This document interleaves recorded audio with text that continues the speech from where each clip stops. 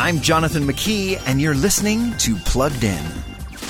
Masters of the Air is the third miniseries in the Spielberg-Hanks partnership, and the first to land on Apple TV+. This historical drama seeks, once again, to give audiences a realistic perspective on another aspect of what some have dubbed the Good War.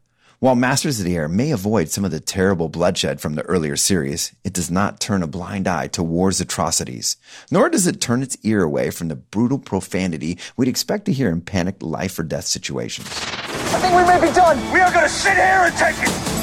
We're going to stick with our mission as long as we can fly. But this compelling series isn't all about blood. It's about heart. Even as it shows us the terrors of war, it gives us some real heroes, too.